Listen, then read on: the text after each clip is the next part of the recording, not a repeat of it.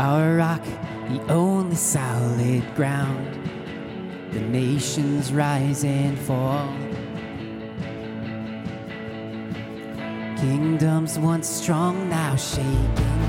We trust forever in your name. The name of Jesus. We trust the name of Jesus. You are the only King forever. Mighty God, we lift you higher. You are the only King forever. Forevermore, you are victorious. You are the only King forever. Almighty God, we lift you higher. You are the only King forever. Forevermore, you are victorious.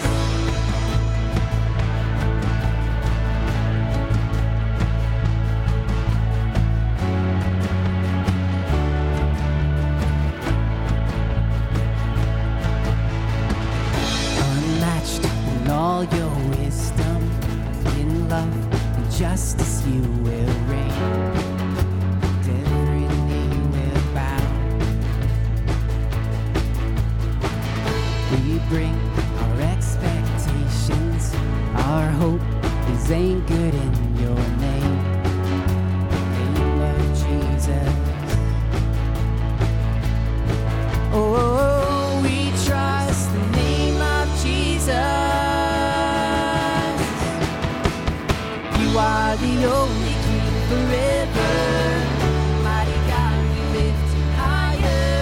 You are the only King forever. Forevermore, you are victorious. You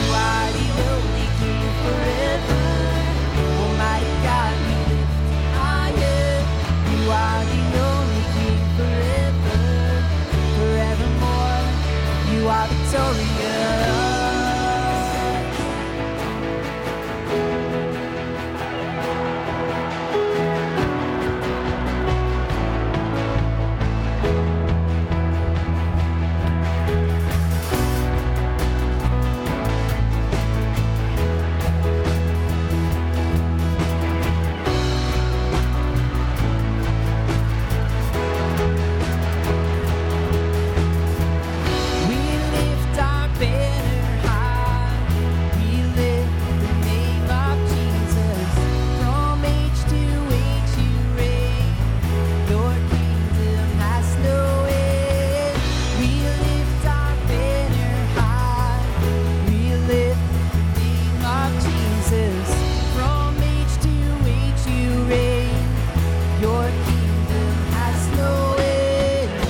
the only King forever.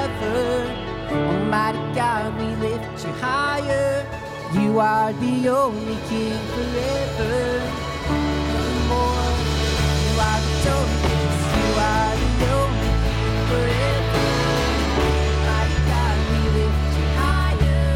You are the only King forever. Forevermore, you are victorious.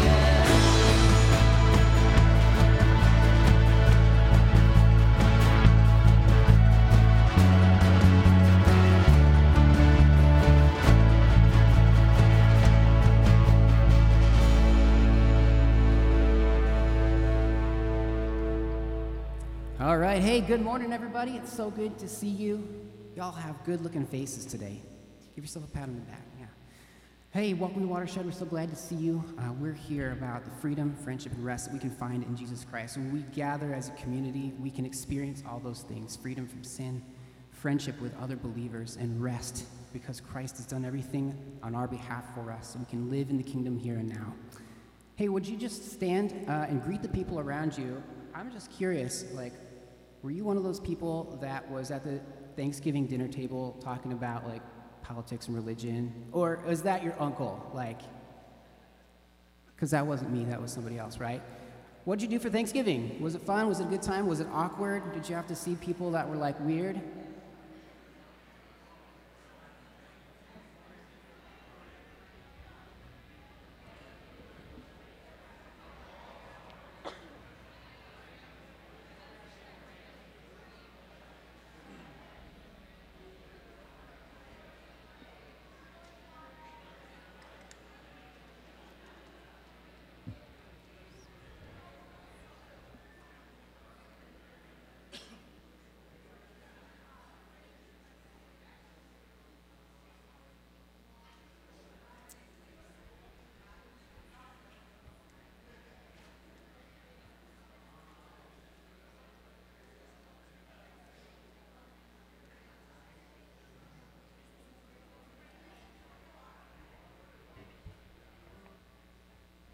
Well, today is the first day we celebrate Advent. You might have heard that word before if you've been in the church world before. But Advent comes from the Latin word which means arrival or coming. And it's the season in the church calendar where we think about the arrival of Jesus. We think about how 2,000 years ago, our God came in human form, right? He came down as a baby at the Nativity, Jesus, the baby Jesus at the Nativity. But it's also a time, Advent is a time for us to look forward, not just to look back, for a need for a Savior, the Hebrew prophecies, the people waiting, Israel waiting for this promised Messiah, this promised anointed one that would come, but also a time for us to look forward to Jesus' second coming. He's coming again. That's the promise that we have in our scriptures. And so this is a season for us to think both back to the promises that have been fulfilled and the ones that are yet to be fulfilled that we can count on, that we can have our hope in and have faith in. So today we're going to be lighting some Advent candles here. Scripture says nobody knows the day or time that Christ is coming, but it says prepare him room, prepare your hearts, prepare for his coming, because nobody knows when, but he's coming. So during Advent, we light candles to remind us that Jesus is the light of the world, that he stepped down into darkness, and that the true light was entering the world. The prophet Isaiah speaks to this at a time in Israel's story when things were just going really rough for them, and they needed some hope. And this is, I think, hope for us today, too. It says this, "Therefore the Lord himself will give you a sign. The virgin will conceive and give birth to a son, and will call him Emmanuel." This comes from Isaiah 7. In this Advent season, we can be people of hope. We can be people of hope because Emmanuel means God with us. We have Christ who has come and will come again. So we're going to sing about that today. We've got a new song for us. It's called Hope Has a Name, and it's a reminder that Jesus is our hope. Jesus is our hope. So let's learn this song together, and when you kind of get it, sing along with us, all right?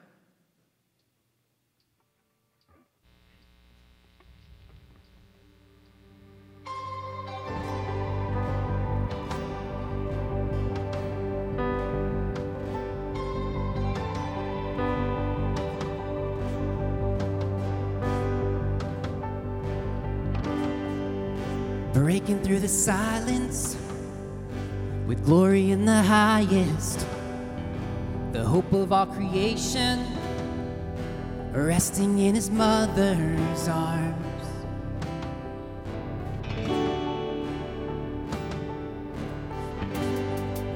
A song on the horizon, ringing through the heavens, the long-awaited Savior, come to set the captives free. Come to set the captives free. Come to set us free. Hope has a name, Emmanuel, the light of the world, who broke through the darkness. Oh, hail the King, Emmanuel, the light of the world, the glory of heaven.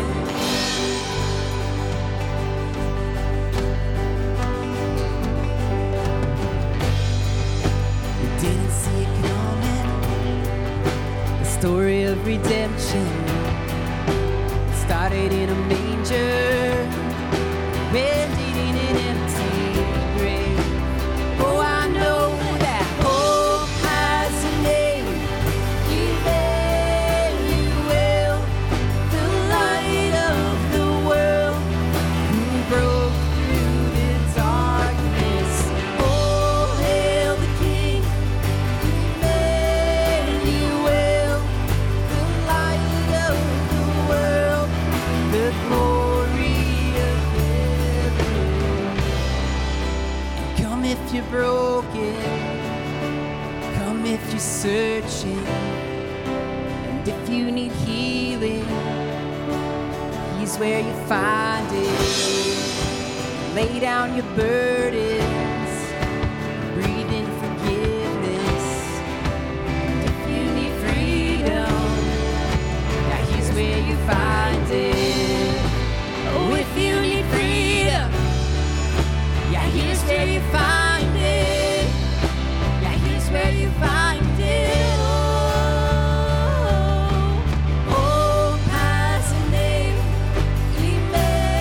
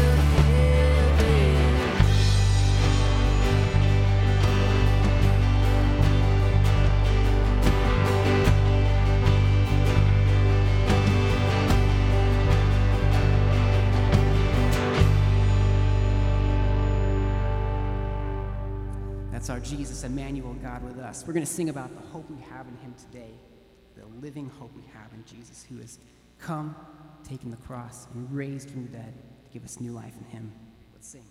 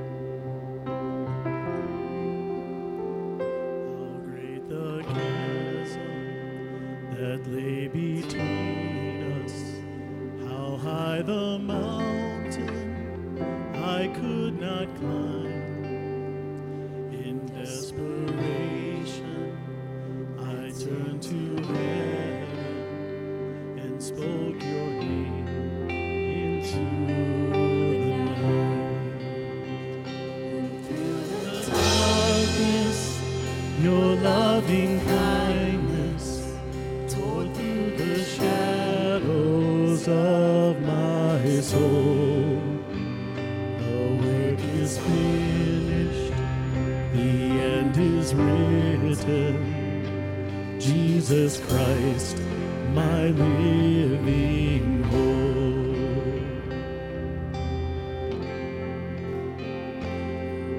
Could imagine so great a mercy, but I could fathom such boundless grace. The God of ages stepped out from glory.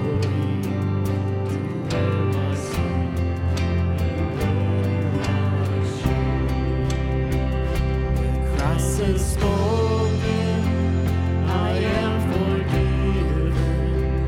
The King of Kings calls me his own. Beautiful Savior, I yours forever. Jesus Christ, my living hope. Hallelujah. Praise the one who set me free. Hallelujah. Death has lost its grip on me. You have broken every chain. There's salvation in your name, Jesus Christ, my living hope. Hallelujah. Praise the one who set me free. Hallelujah. Death has lost its grip on me. You have broken every chain. There's salvation in your name, Jesus Christ, my living hope.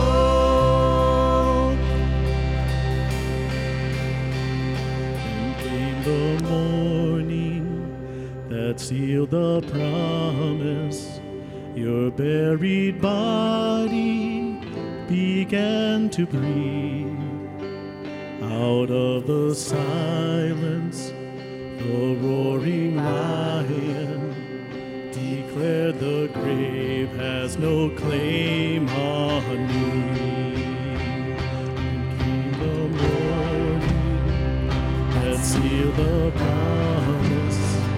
Your buried body began to breathe. Out of the silence, the roaring lion declared the grave has no claim on me.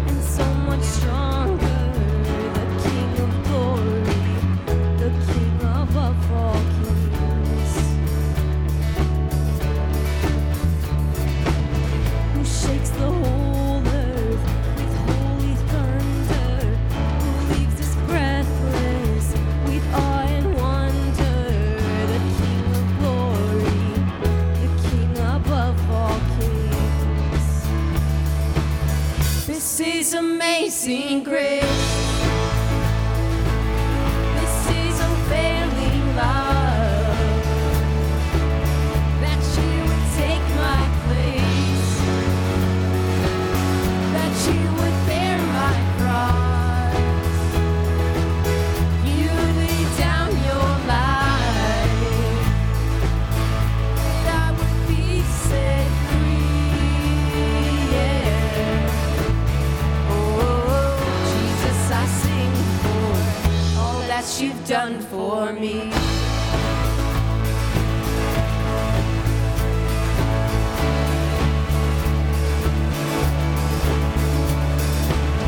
Who brings our chaos back into order?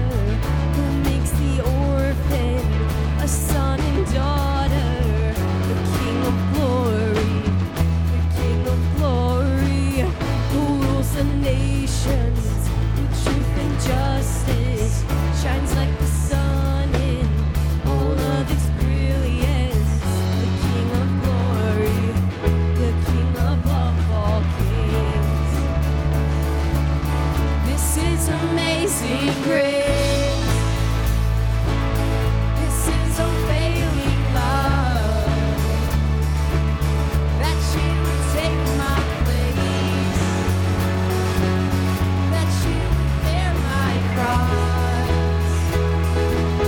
You would lay down your life, that I would be set free. Yeah. Oh, Jesus, I sing for all that you've done for me.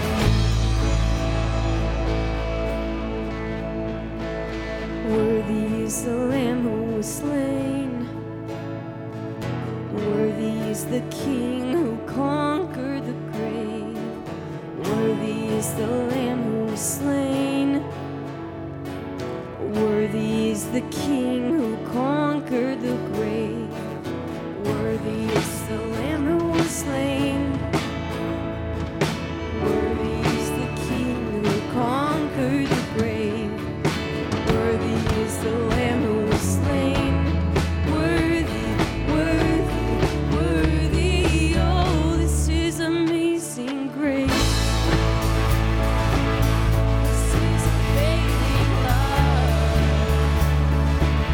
that you would take my place, that you would bear my cross.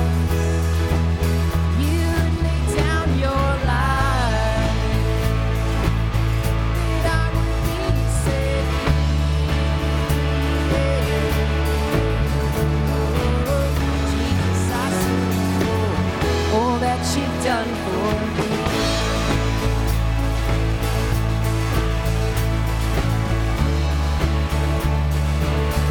All that you've done for me.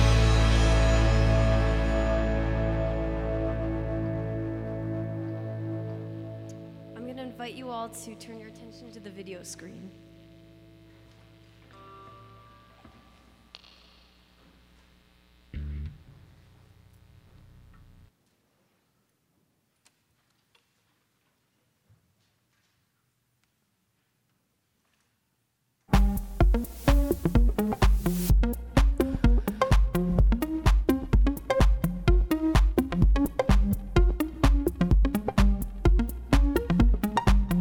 One day, King David was walking around the roof of his palace and saw a woman bathing in her home.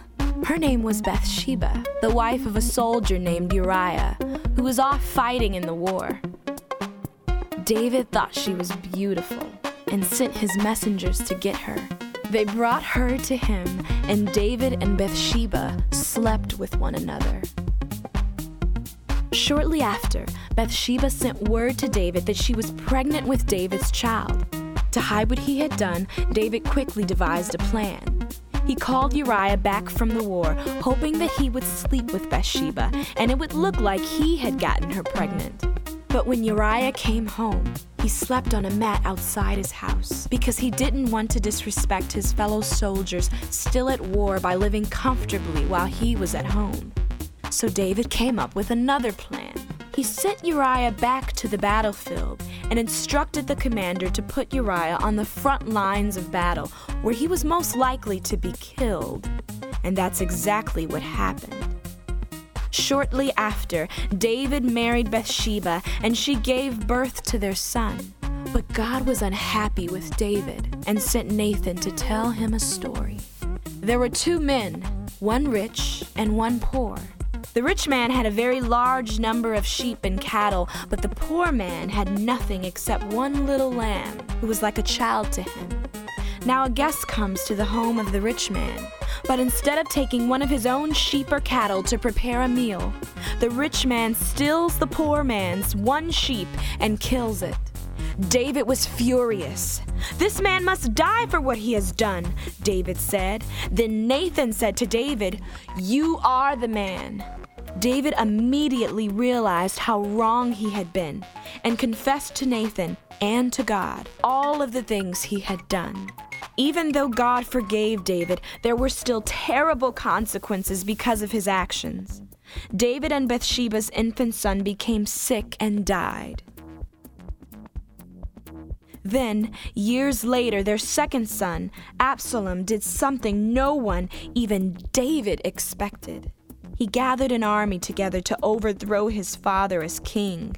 Before the battle began, David gave instructions to his soldiers not to kill Absalom. But during the battle, Absalom was riding a mule under the thick branches of a large oak tree, and his hair got caught in the tree, leaving him hanging as the mule rode away.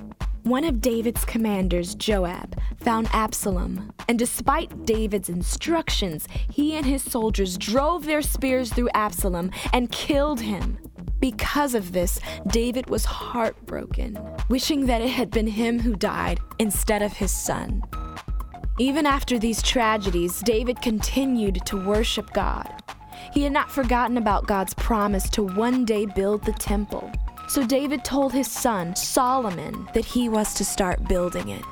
In his final days as king, David led the Israelites in worship of God for all of the ways that God had helped them and provided for them over the years. Then, shortly before his death, David handed over his kingship to Solomon.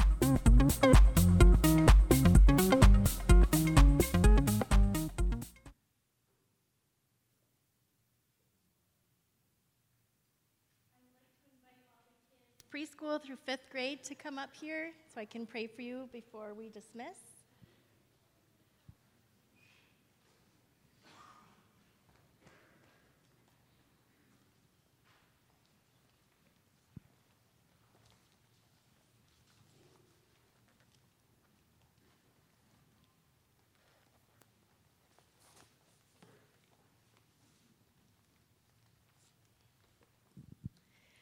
Lord, thank you for all of these beautiful children around me today. Thank you that they could come here to grow closer to you and learn more about you and help them to have open eyes and open ears and hearts in class today. Amen.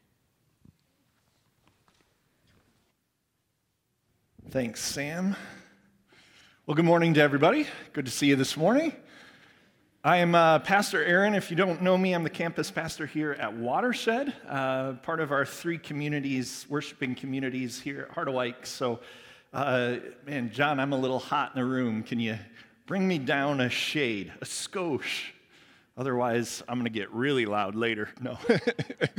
Last week, I mentioned a couple opportunities. We've been talking, before we dive into the message, a little about this season of Thanksgiving, of Christmas, as a time of generosity in our lives. And just to, you can see up here, tomorrow is our last day for collection for the Neighbors Plus Pantry, for our brother's house, our sister's house. Want to say thank you again. There were lots of bags that came in prior to Thanksgiving, bags that were coming in last week. If you still want to, if you can bring those in by tomorrow, that would be wonderful. They're going to start delivering those this week and start restocking the pantry. The next thing, too, that we've talked about is our Hope Christmas store, an opportunity to buy gifts so that families can get gifts for their kids who don't necessarily have the means to be able to do that. Our last day for that is the 30th to turn things in. If you're still interested, there's a tiny little tree at the Welcome Center desk here, like when you walk in, that big brown wood desk thing. I don't know, kiosk. There you go. There's a more technical term. There's a Christmas tree there if you're interested in providing some gifts for families. It's a great way to do that. Last week, we talked about Mika's Lunch as well as an opportunity to give to brothers and sisters in the DR, help provide meals. Go to mikaslunch.org is a great way to connect with them. So opportunities, but before I go anywhere else, this morning, we'll get into this one in just a second. Rich, you jumped ahead on me, man. Come on. I just want to say thank you. Because the reality is, all of the ministries that take place in and through Harderwyk happen because of your tithes, your giving to our community, and your commitment to the local church here. So as your pastor here at Watershed and as a representative of Harderwyk, I want to say thank you. This season for any nonprofit is a time where people do a lot of asking. But I want to say today, just thank you. And it's not just your tithes, your finances that you give that make things happen. At Watershed alone, we have over 100 volunteers. Let me say that again. We have over 100 volunteers who give their time and abilities, whether it's baking goods, whether it's poor Rich, who I'm throwing under the bus. Sorry, Rich. It's playing in the band. It's greeting you. It's doing things behind the scenes that you'll never imagine or ask. It's picking up donuts so that we can have donuts early on Sunday morning or even in the holiday later on Saturday. It's serving in children's ministries, people that you're rarely ever going to see. But man, we can't be a community together if it isn't for the all hands on deck mentality of us being in it together.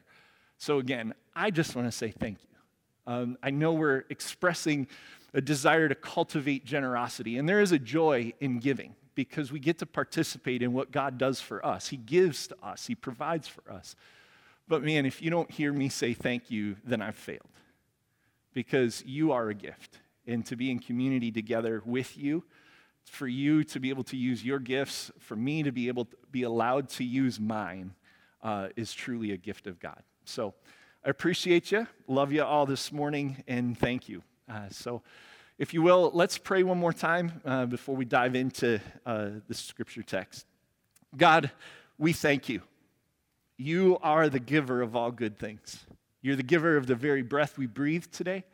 You're the giver of our jobs, our sustenance. You're the giver of the whole of our lives. Lord, I confess that I oftentimes think my life comes at my blood, sweat, and tears. But the reality is, my life is yours. Our lives are yours. And they are a gift. Father, thank you. Help us to continue to see that all of life is a gift. All of what we have is your gift to us. Maybe it is the energy we have to put into the daily grind, our work that you've called us to. Maybe it is the spirit in us that desires to be kind and gracious and compassionate. Lord, whatever it is, Father, our lives are a gift, so thank you. Lord, as we come to hear your word this morning, Father, as always for me, my prayer is that you speak, you use me. Lord, I can't do this without you. So, Lord, get rid of any words that are not yours this morning. May your words speak. May your scriptures teach us and lead us. May your story, the story of Jesus, continue to be the story of our lives. And this morning, may it bring hope to us. Holy Spirit, move in this place. Move in our hearts. Encourage our spirits. Enliven us. In Jesus' name. And all God's people said, amen. So our Advent series, oh, you know what, I better get to pause. Man, now that one's on me. I did want to make sure that you knew on Wednesdays at 4:45, as you can read, throughout Advent, Pastor Darwin's going to lead just a very short word and table worship gathering. So midweek, if you want to focus your hearts and your minds on Jesus, come at 4:45. We're talking meditation. We're not talking Aaron message Sunday morning, okay? No, it'll be just a few-minute meditation from Darwin, and then we'll share in the Word. So if you need a break throughout the week, a reset, come join us for Pause. It's Wednesday night. Now, back to the message. We're continuing in our Advent series. We started actually last week, and we're focused on a king coming. We're picking up in our story, in our journey through the Bible, in David's line. And for a couple of weeks, we'll stay in David's line. We'll take a break from this story, but we're still in the story. And in David's journey today, we heard in particular the story of him and Bathsheba. This is a really important story for us, just in light of last week, because we saw, man, here's this hero of the faith, right? Here's this man after God's own heart, a shepherd of God's people, right? And we think, wow, we put him up on the pedestal. He can do no wrong. And then Bathsheba happens, right? And we come back to earth. There's a reality. Sin happens in David's life. We watched some of that story in the video. But I want to talk about sin this morning because as we start Advent, we think about why do we need hope? Well, the answer is because we have sin in our lives. And I'm not talking about sin from, I think, our cultural definition, because culture defines sin more about what is appropriate or inappropriate for culture. And so if you don't do what culture says is wrong, then you're a good person. Amen? Right? If you kind of just do things the way culture says, then you're a good person. So why do you need Jesus, right? You don't. And then if you don't do what, or you do what, if you do what culture says is wrong, is there forgiveness? Is there grace? No. You're out. You're done. You're canceled. So sin, by cultural definition, is you're pretty much either a good person because you stick to the cultural norms, or you do wrong and you've done wrong and you're no longer a part. My question for us, though, is this. Is that really the biblical definition of sin? No, it's not. The Bible defines sin as missing the mark. But which mark? Is it culture's mark? No, it's God's mark. It defines sin as a catastrophic breaking, fracturing of creation itself. That's unavoidable. It's something we cannot rescue ourselves from. It affects our lives. It doesn't just impact us, it affects us. So we need a rescue from sin. Not only do we miss the mark, but sometimes we do it on purpose. Right? How many of you have known the line and crossed it willingly, knowingly? Yeah. Everybody raise your hands. Come on. But sin is always categorized by God in relationship with Him. Sin fractured that relationship. Really has nothing to do with cultural norms or standards, because those ebb and flow. Sin, much like it did Adam and Eve, affects us in the fact that we go, hey, I'm going to run my life the way I want to, whether you like it or not. Goes all the way back to the beginning. That fracturing exists. And we do it that way in particular because sin, oftentimes, we want to make life easy, right? I want to be good. How many of you want to be good? Yeah? I want to be good. But here's the thing. Oftentimes the things that we think are good, maybe beautiful, can be sin. Paul David Tripp, he's an author, pastor. We've read a book in leadership that he's written. We're actually going through another one starting pretty soon. But nonetheless, he writes this, that sin doesn't always look sinful to us. Doesn't always look sinful, doesn't always look wrong, doesn't always look like we're missing the mark. Sometimes it looks beautiful. And I think that actually relates to the story of David and Bathsheba. Doesn't look wrong. The king can have whatever he wants, and here's this beautiful woman. Catches his eye, looks beautiful. But this is why we need grace to see sin for what it really is. Right? If it actually impacts all of our life, if it actually fractures life, if it actually separates us from God, we need the grace of God to see what sin really is: dark, dangerous, enslaving, and destructive. Sin. David, a man after God's own heart, one night, we heard that again in the video. This story comes from 2 Samuel 11 and 12. The scripture tells us that at a time when kings go to war. Last week's story, we saw Saul actually on the battlefield. He just wouldn't step up. David steps up. Now we have, in David's greatest failing, a time when kings go to war. Where is David sitting? At home. Mistake number one. Is he out there leading God's people, shepherding them? No, he's at home. And as evening was coming on, he's walking around the roof of the palace, and he sees Bathsheba off of that roof, and she's cleansing herself, and the ritual cleansing that's necessary, ladies, during the day, once a month. You know what I'm talking about. You needed to go through cleansing rituals. And so that's why she was on the roof of her house. Sometimes we like to set up Bathsheba because, again, we like to make sin look easy and pretty and simple for us. We don't like to see it as deceptive or dark, as Paul David Tripp says. No, she's actually doing the right thing by their standards, by the law. She's cleansing herself. And David sees her, and she's beautiful, so he calls for her. Sends servants, brings her to his house. Literally, this would be the equivalent of rape. Lays with her. Sends her home. And in turn, once she finds out that, guess what? She's pregnant. She sends word to David. And David does what most of us do when we find out that we've screwed up. He came clean.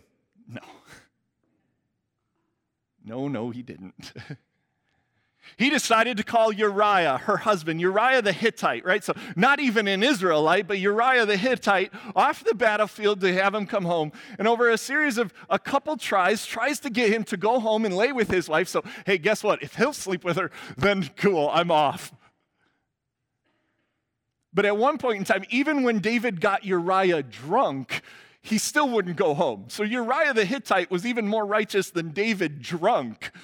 Sheesh. Doesn't go home, and so he sends what? He sends Uriah back. The story goes, he sends him back to the battlefield with actually a letter. He's carrying a death sentence for himself, a letter that says, hey Joab, put him at the front of the line where the fighting is the worst. And when it gets really bad, I want you all to pull back so he's left alone. So he dies. And that's exactly what happens. Next picture I have up is when Nathan the prophet comes and confronts David. David was so deep in it, and that's what happens sometimes in our sin. We're so deep in it, whether we realize it or don't. Right? That's the insidiousness of sin. We don't always realize that what it is that breaks us, that fractures our relationship with God and with others, is actually sin. Sometimes, remember, it looks beautiful. He doesn't realize it. Nathan tells him a story. And through this story of stealing the best of what somebody had out of the little they had, David just burns and fumes with anger. And finally Nathan says, yeah, you're the man who did it. And David's heart breaks. Now in this, he takes Bathsheba to live with him. The consequence of his sin is not only that Uriah has died, but now their child that is born dies within a week. Someone who didn't deserve any of the penalty. Deserved nothing, an innocent life, another innocent life. Uriah's innocent. This child's innocent. Bathsheba was innocent. And all sin did was break, fracture, hurt, and wound. And it wounded David. This morning, our scripture I want to focus in on is actually a psalm. And as we see at the very beginning in the header of the psalm, it says, for the director of music, this was to last. David didn't want this psalm to be hidden. He wanted his worst moment to be for us as much as his best moments were. This song, this prayer of David, when prophet Nathan came to him after David had committed adultery with Bathsheba. Right? The scripture wanted to remind us that this was the setting. His greatest failing. Wants us to see. Why? Because I believe there's hope in it. Verse 1 of the psalm, we read this. Have mercy on me, O God. Lord, hold back what I deserve. That's what mercy means. Please don't hand out what I deserve. For as much death came from David, David's saying, Lord, have mercy on me. According to your unfailing love, according to your great compassion, blot out my transgressions. Wash away all my iniquity. Cleanse me from all my sin. For I know my transgressions, and my sin is always before me. Against you only have I sinned and done what is evil in your sight. So you're right in your verdict, and you're justified when you judge. Surely I was sinful at birth, sinful from the time my mother conceived me. Yet you still desired faithfulness even in the womb. You taught me wisdom in the secret place. So cleanse me with hyssop, I'll be clean. Wash me, I'll be whiter than snow. Let me hear joy and gladness. Let the bones you have crushed rejoice. Hide your face from my sins. Blot out all my iniquity. Create in me, God, a pure heart. Renew a steadfast spirit within me. Don't cast me from your presence or take your Holy Spirit from me. Restore to me the joy of your salvation. Grant me a willing spirit to sustain me. Then I'll teach transgressors your ways so that sinners will turn back to you. Deliver me from the guilt of bloodshed, O God. You who are God, my Savior. And my tongue will sing of your righteousness. Open my lips, Lord. My mouth will declare your praise. You do not delight in sacrifice, or I would bring it. You don't take pleasure in burnt offerings. My sacrifice, O God, is a broken spirit, a broken and contrite heart. You, God, will not despise. May it please you to prosper Zion, to build up the walls of Jerusalem. Then you will delight in the sacrifices of the righteous, in burnt offerings offered whole. Then bulls will be offered on your altar. This is David's psalm, his song, and our prayer. Amen. What's the first thing that David does in this prayer? Folks, there's a lot of wrongs in this passage that you can flush out, but Scripture actually doesn't concern itself with all those other questions. I wish it would. It'd be nice to dive in. Scripture concerns itself with the failings of the king, his mistake, and if there would be ever hope. And so this morning, as we think about that, I want us to think about, as much as we have a heart for God, is it possible to be restored? Because that's what David's life, that's the question he really answers for us today. Is it possible for you and I, even if we want to follow God, we know we make mistakes, we know that there's a fracturing, we know that there are things we can't overcome to bring ourselves back to God. Is there any hope for us? Right? And in David, I would say this morning, yes, absolutely. We got to see in the video even a king who continued to lead his people in praise. We saw a king who would, with Bathsheba, have another child, Solomon. I got to correct the video. They said Absalom was the second child. No, it was David's third child, and Absalom wasn't the child of Bathsheba. Again, different context, multiple wives. We'll leave that alone. But the story for us is it possible for us to come back, to be restored? Well, the first thing that I see in this psalm is that David recognizes and takes responsibility his sin. To take responsibility for our mistakes, our failings. Do we? Or do we try to justify them? Do we try to gloss them over? Do we try to say, hey, listen, you know what? Culture, it says it's okay, so it must be okay. I'm going to try to figure out a way for the scripture to say something different. Or when confronted with the brokenness, do we actually just recognize it and take responsibility? Because David's song is one where he says, I did it. It's my sin, my iniquity. The bloodshed is on my hands. And what does he say? Against you, Lord, you alone I've sinned. Now, has he sinned against Uriah? Absolutely. Has he sinned against Bathsheba?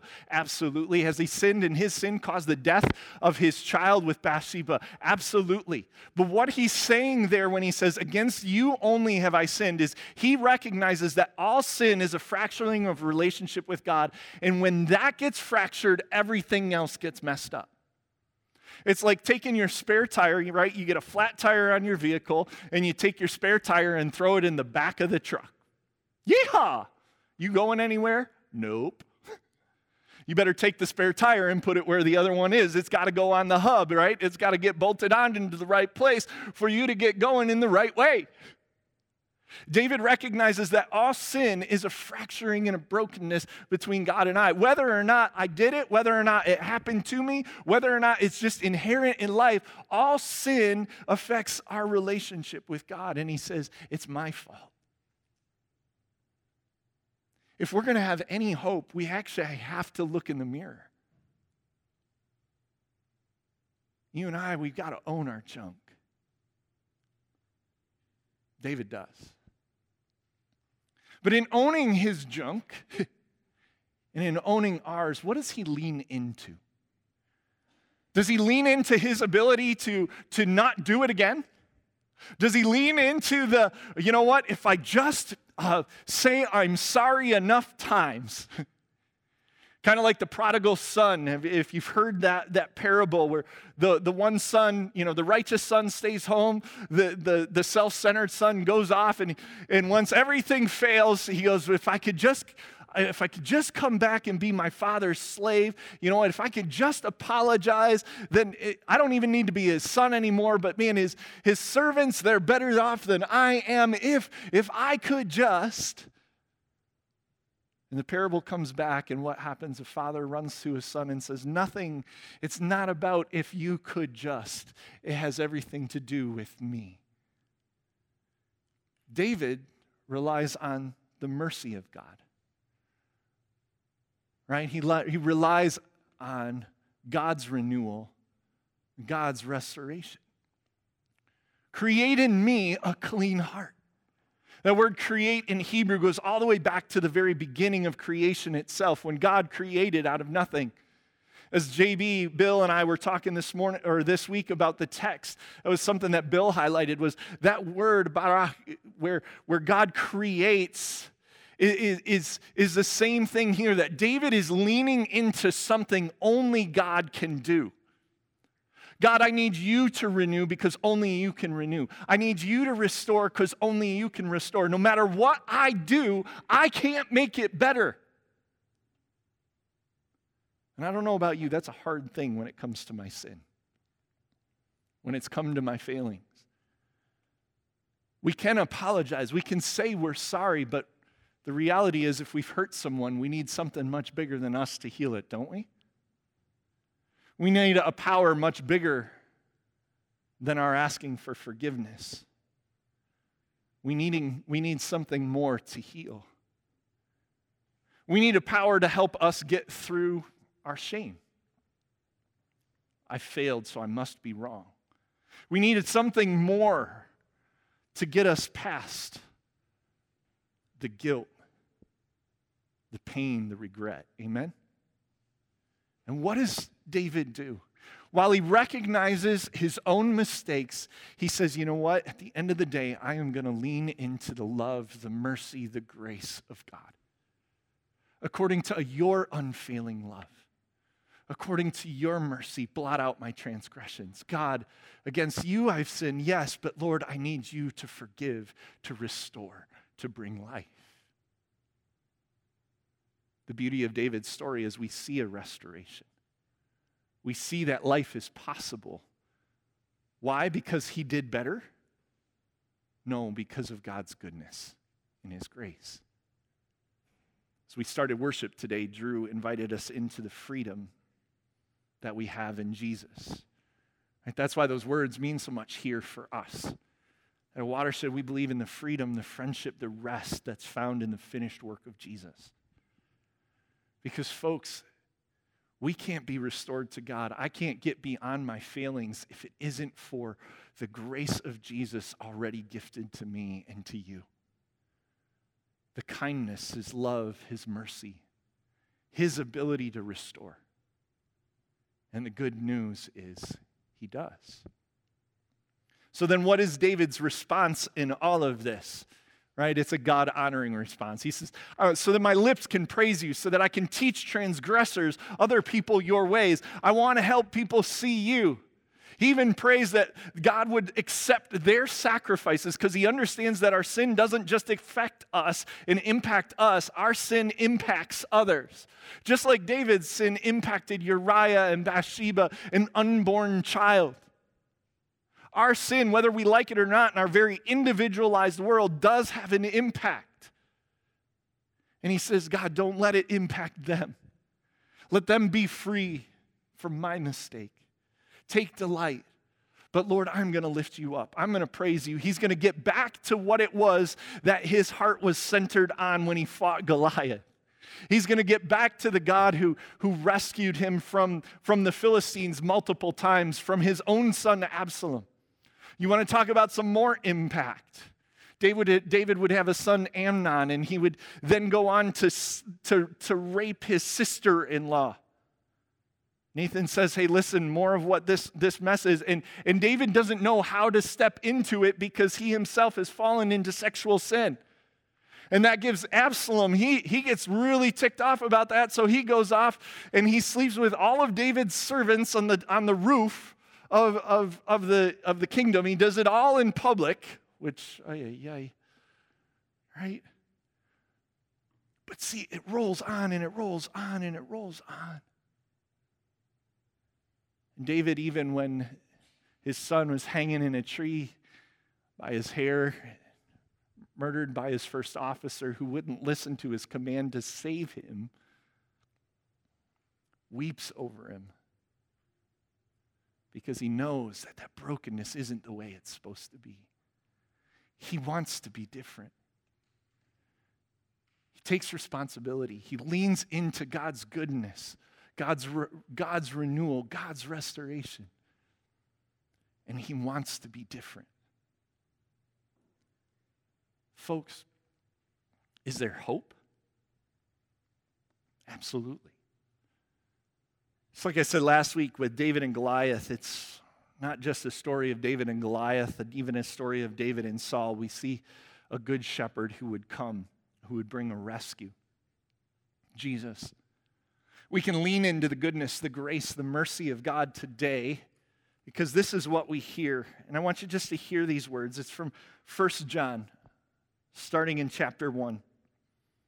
John writes this about Jesus. This is the message that we have heard from him and declare to you that God is light. What do we light candles for? To be reminded, as we were reminded this morning, that Jesus is light. God is light. In him there is no darkness at all.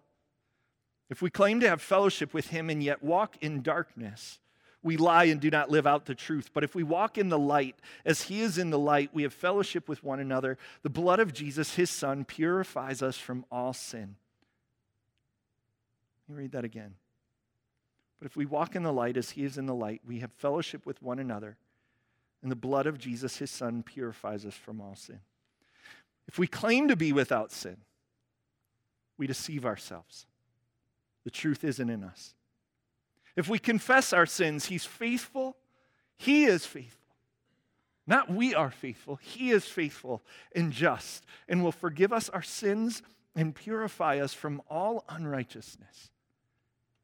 And if we claim that we have not sinned, we make him out to be a liar and his word isn't in us. John writes, "My dear children, I write this to you so that you won't sin." Right? The heart for us, the desire of God, that we don't sin. But if anybody does sin, we have an advocate with the Father, Jesus Christ, the righteous one. He is the atoning sacrifice for our sins, not only for our sins, but also for the sins of the whole world. Is there hope? You better believe it. Is that hope in you? No. It's in Christ. I don't know about you, but this is really scandalous grace. The fact that God, ahead of our lives, would announce the forgiveness of our sins. Think about that for a minute. That God, before we ever even took a breath, would announce that for every failing, every fracturing, every stupid mistake done on purpose, for every stupid mistake that was done by pure accident, for every miss, he would forgive it all. Scandalous. And yet in that, I don't know about you, but when I look at myself in the mirror, when I take responsibility for the junk in my lives, the things that I do and I don't want to do, and I don't do and I do want to do, that's Romans 7, by the way. I grow in gratitude. I grow in reliance. I understand what David is saying. Lord, help me. I need you. I need you.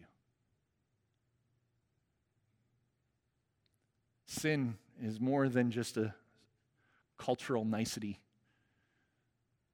It's fracturing. But by God's grace, there is a restoration and a renewal in Christ Jesus. And as 1 John reminds us, it's for the whole world. It's not just for some of us. It's for all of us, out of his love and his mercy. Let's pray. God, again, we say thank you for your mercy and your grace. Lord, help us this morning to be able to take responsibility for our mistakes, our missteps, our sin. Help us to be able to recognize the brokenness, the darkness. Give us the grace to see sin for what it is, even though it may be beautiful, may feel right. Lord, if it's sin, may we see it. And give us the courage to come clean, to come to you, to recognize, God, when we fail, it's more than just failing against someone else or something else. And while that is all important, God, it is a failing in you. It is completely recentering our lives on something else. We worship the creation rather than the Creator. And so, Lord, as we focus our eyes on you, as we lean into your restoration and renewal, God, heal, restore us. Do what only you can do, because we need you. Father, and as David prayed, help us then. Help us to be able to get up, to get back on our feet. Help us to keep on walking, keep on living, not in fear, but in your grace. Lord, empower our spirit, encourage our hearts. Father, again, we need hope. We need your life. So God, in your mercy, hear our prayers. Pray this in Jesus' name. And all God's children said, amen. You get an opportunity to respond today, so we invite you to stand with us. I'm encouraged that, when David saw what he had done, he was able to sing a song. He was able to lift up a song of praise and of seeking God's mercy. And we can do that today too, just like the scripture says. We can boldly come before the throne of grace. So we can do that today. We can lift up a song, let it rise to Christ today. So every one of us, I think, if we examine our hearts, we know we need to confess. We know we need to come to God. We know we need to align with him. So this is just a song for this morning, for us just to use for that exact purpose, to come to him. So let's sing this together. Lord, I need you.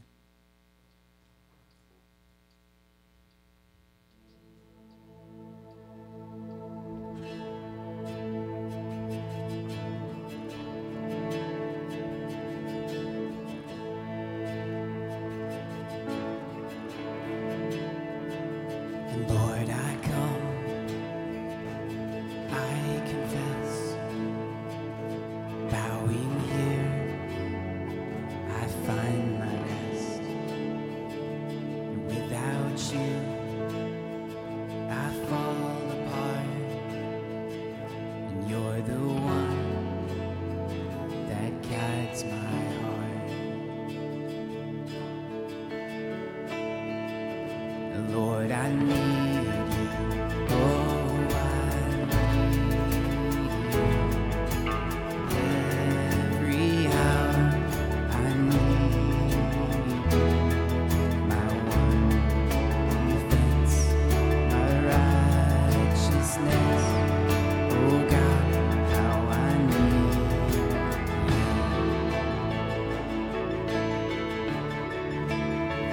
Where sin runs deep, your grace is more. Where grace is found is where you are. Where you are, Lord, I am free.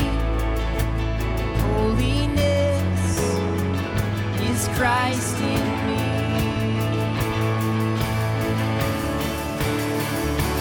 Lord, I need you. Oh, I need you. Every hour I need you. My one defense, my righteousness. Oh God, how I need you. So teach my song to rise to you.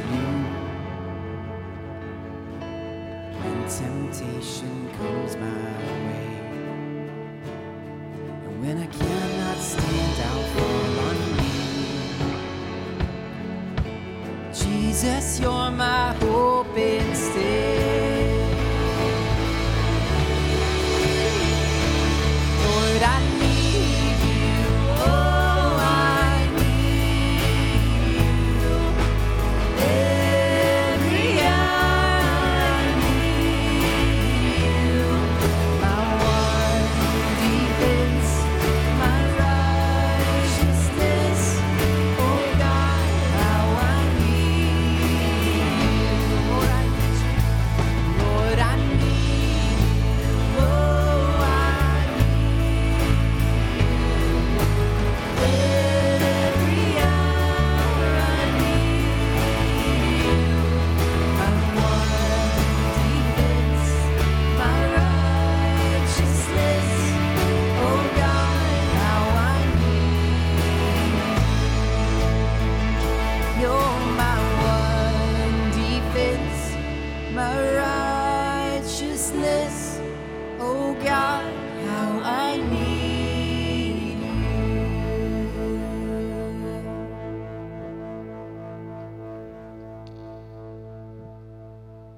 If we confess our sins, he is faithful and just and will forgive us of our sins and cleanse us from our unrighteousness. You and I have a healing. We have a freedom in Jesus. Good news? Yeah? Amen? All right. As you go this week, be reminded again of this blessing that we have in Christ. The Lord bless you and keep you. The Lord cause his face to shine on you and be gracious to you. The Lord lift up his countenance, his smile upon you, and give you his peace. In the name of the Father, the Son, and the Holy Spirit, and all God's children said, amen.